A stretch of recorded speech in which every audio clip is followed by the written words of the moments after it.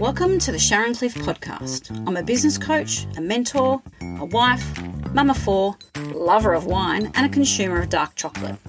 On the Sharon Cliff podcast, a real talk, no fluff podcast, myself and my incredible guests answer the hard questions with practical advice and fun. Sharing stories, tips, and the how-to, we explore mindfulness, marketing, building wealth, self-care, and all things business. A podcast to inspire you to take action so you can create a life and a business that you love without the burnout. To find out more about me, head to sharoncliff.com.au. Turn up the volume, let's do this.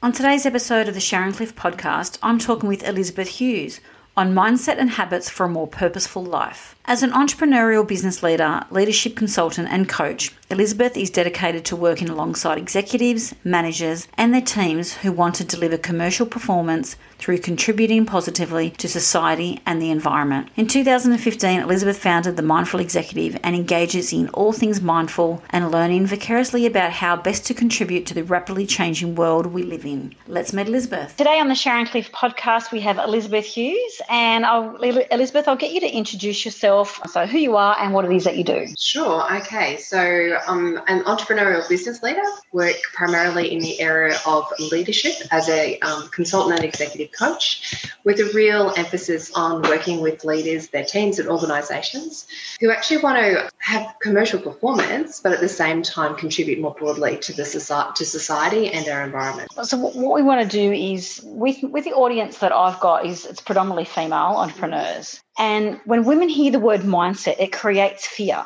So how do you overcome fear? Well, I think the first thing is actually understanding why women go mindset and go, So, look, I think there's so many things about mindset. I think the first thing that is, as women, I think it's a little bit like mindset. It's like when someone says mindset, it's like, what's wrong with my mind? What are you talking about, my mind? My mind's fine. And so I think it's such an introspective thing, and it's such an important part in terms of, I guess, how we see ourselves. So that when we sort of think about mindset, we think, oh, there must be something wrong. So I think, as women, sometimes we go there a little bit too quickly. So sometimes we get a bit concerned about mindset and whether or not we've got the right mindset. It's a little bit around our perfectionist sort of streaks. Yeah. And I think the other thing too about mindset is that there's something around manipulation and this sort of stuff too that we get a bit concerned about, and a little bit we don't feel that it's actually, maybe managing our mindset mightn't actually be authentic. So if I'm starting to manage my mindset, what am I doing? That's not really me. Yeah. So I think there's a fear there around, is it authentic? If we're talking about managing my mindset or changing my mindset, how does that mean about changing me? And am I okay? Am I good enough? It starts to bring that sort of fear in. So I think there's probably a couple of things there that start to play immediately when we think of mindset. So I guess in terms of that fear then around mindset is really very much around that acknowledging that managing our mindset is working with what we have, and that whatever we have it's perfect as it is. It really is perfect as it is. We are great as we are, and we don't have to be anything else. It's actually, in terms of working with our mindset, it's like, well, what are the things that we can do to be the better version of ourselves, that we can actually put out there from a universe perspective that's going to actually attract what it is that we want in the world. So it's being much more coming from it from a abundance perspective, in terms of I have everything I need. I'm now just creating a mindset that's actually going to attract what I'm looking for, and that it's not from I don't have enough. It's not from I'm not good enough. It's actually around, well, what is it that I'm looking for? What's my purpose in life? What is it that I'm trying to achieve here? And how do I have the mindset that's going to support that? Yep. You absolutely nailed that, because I think that's a thing. Like when people think mindset, they go, oh, it's me, it's changing me, as you said, and it's not good enough. But you need to sit with that and go, no, I am who I am. I am perfect, or, be happy with you are, and you are abundant. But it is again, just taking that to that next level. So that was a great summary. And I think that will actually take a lot of the fear out from people. After they've heard that, they're like, oh, you know what? This mindset thing's not that bad. It's not that scary. Yeah. And I think sometimes it's just the word mindset, because it gets bandied around so much and people put so much of a spin on it that it does create that fear. And I think the way that you've just explained it, it's really not that bad at all. No, it's not that scary. Not that scary. So, and actually it is quite a positive thing. In taking that to the next step, why do you believe that mindset is so important? I think, like I guess I mentioned that it's actually going to create what it is that you're looking for. So it's a little bit around the brain already knows, with the whole neuroscience side of things. The brain already knows, and it starts to believe that things have already happened. So if you're saying, I'm no good at this is never going to work, and that really fostering and feeding those that sort of self-doubt and negative self-talk, your brain doesn't know any different. It doesn't know that that's not the case, that you're actually making this up. That's your brain's reality. Yeah. So if you've got an opportunity then to actually be reprogramming it, having more of a positive self-talk, but at the same time acknowledging that those negative thoughts are actually there for a reason. They're actually there to keep you safe because they don't want you to fail. So actually saying, yes, thank you very much. I understand that, you're creating this sort of really dim, dark feeling, but, that things are happening and the brain thinks that is the case. But thank you very much, brain, and thoughts. But this is where we want to go and, being able to bring ourselves back to that. So I think that actually managing our mindset puts us in the space then to be able to be kind to ourselves and the thoughts that we have, but equally create more of the future that we're looking for. Yeah. And you hear that so much. We hear so much about if you start thinking that you can't do something and you're not good enough and that, you don't deserve that, those thoughts then become your reality. And the flip side of that is if you think, I am going to have that $1 million business, or I am going to, be able to serve 10,000 people in my community and make a big impact. If you keep telling yourself that and believe that, that will become your reality. And I don't like to bandy around, I'm going to be $1 million business, or I'm going to be a 6-figure coach or 7-figure coach, or, seven-figure, business owner, because I hate that. I really hate that mentality where people are trying to push on other people that they need to have that, certain figure business.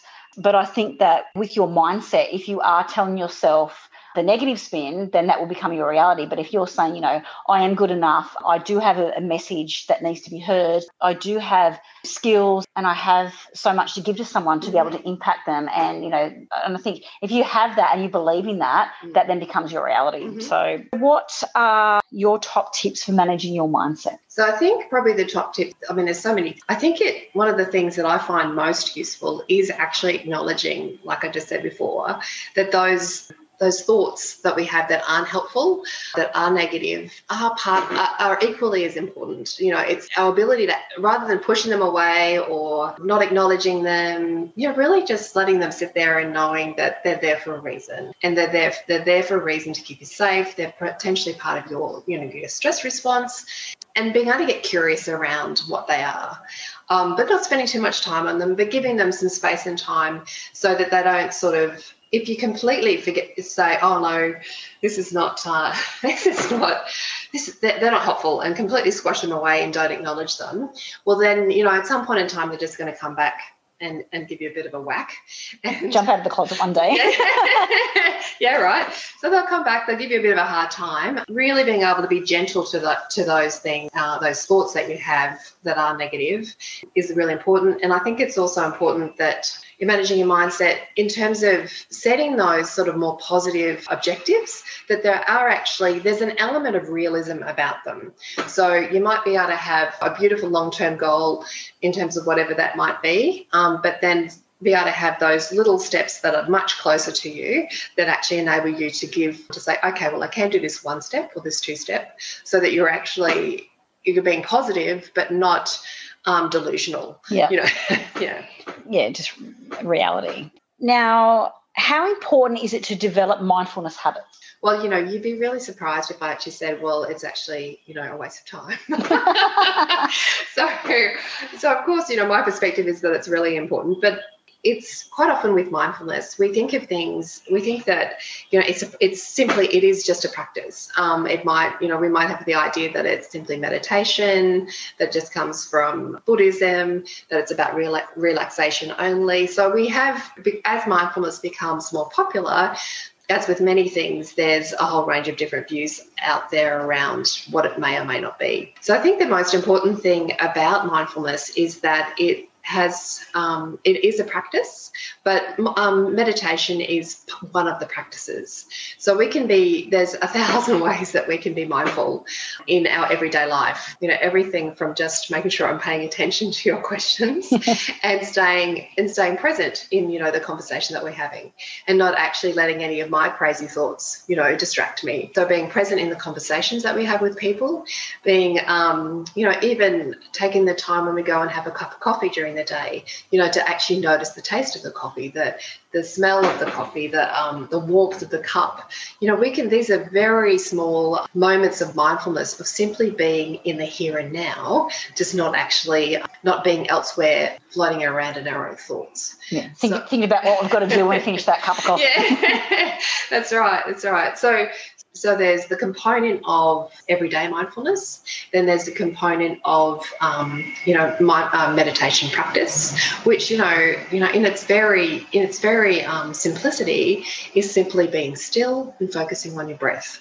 So that component, the religious component, is certainly not just in Buddhism, but found in just about every other religion that you can actually find. For those of us that know rosary beads, they're actually a mindfulness practice. I didn't know that. There you go. Yeah. So, if you actually go through and say each of the prayers, that's a mantra, and you're staying very focused on moving through a set of prayers as you go. Mindfulness practice. There you go. And I guess it's just, when we say about, meditation and things like that, people go, oh my gosh, woo-woo. And, I don't have time to sit there for an hour doing meditation or half an hour. But as you said, sometimes it's actually just sitting there, being still, and just being and just breathing. And it could just be 1 minute or 2 minutes, really. Oh. And, and you could find that you might just start with that and then build up to something more. It's got to suit you. So, if you have the time to sit there for half an hour and meditate, great. If you don't, a minute, just even take a minute just to come back, still, relax, recenter. So, and I guess that's the thing, what mindfulness or what meditation is to someone looks different for somebody else. So you need to find what suits you and what makes you comfortable. That's right. And there's other things. So in addition to that sort of piece, there's also a whole pile of attributes and attitudes that actually sit behind the mindfulness piece as well. When you're actually sitting there, you're quite often, some of the things that you might potentially foster when you're actually meditating or engaging in mindfulness practices can be, around compassion, around patient, generosity, being really curious, like I said before. So that whole beginner's mind. So rather than being really judgmental and categorizing everything, stopping and getting really curious about what's happening, as if you were seeing something for the first time. And there's so much joy. I mean, that's why, children, quite often have so much joy in their life, is that they're seeing things for the first time and the world is a wonder. So these are the types of attributes that you can also foster through your mindfulness practice. So I think for me in mindfulness, it can assist with health and well-being. It can assist with focus and performance, because you can it's very much around staying on track. And today with our technology, that can be a real issue around focus. And of course, the relationships, actually improving relationships, because we are giving people the gift of our attention. So there's a whole range of things and opportunities that come with mindfulness practice. Yeah, and definitely with the presence, that was one of my big things for this year, was to really be present. And I spoke about this in a clubhouse room on Friday last week, and I said, just really being present, so that when I'm sitting in a lounge with my husband and we're talking about something but not watching the TV, actually sitting there and listening to what he's saying. If I'm sitting in the kitchen with one of the kids, I'm not scrolling through on my phone. I'm actually sitting there and listening. The same, if I'm in my office, I'm sitting there, I'm being present doing my work. But then if I'm out with the family, I'm not thinking about work, I'm actually being present. And again, like you said, as simple as having a cup of coffee, sitting there and enjoying it, not being there on your phone. Like I used to get up and have my breakfast in the morning and sit there with my cup of coffee and my eggs, because I have eggs every day, as you do. And I don't know how my cholesterol is, but anyway, so having eggs every day, and I would have my phone next to it, I'd be scrolling. And then I sort of went, no, this is your time to sit there, enjoy your breakfast, sip your coffee, as you said, feel the warmth of the cup, smell the coffee, take in the aroma, actually really taste the coffee. And it's made such a difference to my day. We've sort of gone through why mindset's important, the tips around that, how important it is to develop mindful habits. What tips have you got for female entrepreneurs so that they can set themselves up for a more purposeful life? So this is where the mindfulness piece sort of comes in. So many of us sort of set goals, and then goals are objectives, but then we really struggle to actually stay on track because our stress response comes through, and before we know it, we're doing something completely different.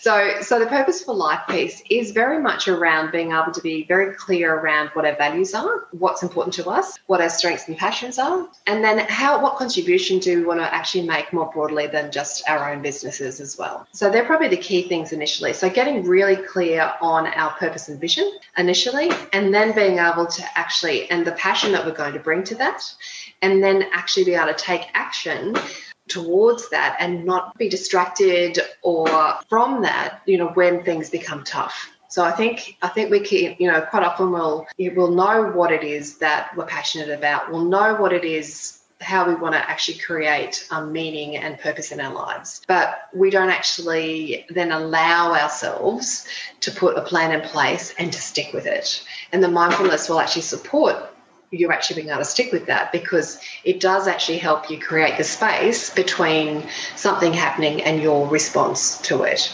Whereas if we just sort of something happens and we respond or react immediately, quite often it can take us off in a very different direction. Yeah, for sure. And I think that's the thing. We've got so much going on that we're easily distracted. I'm so easily distracted. I think that's part of my star sign, being a Gemini, bright, shiny objects. I think the key that you mentioned there is sort of two key points, is that you allow yourself the space to be able to do that. Yeah.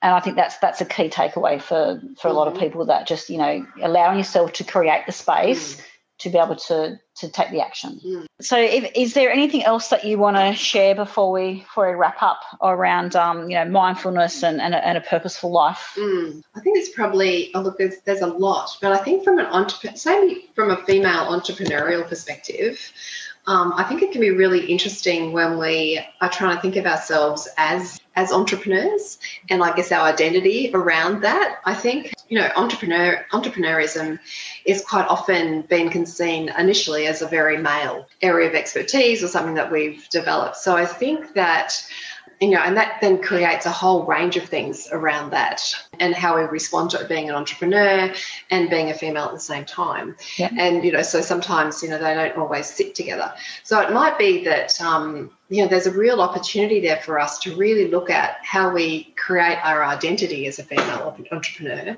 and whether or not we see ourselves in that space. So, do we see ourselves as a female entrepreneur? Do we see ourselves as an entrepreneur?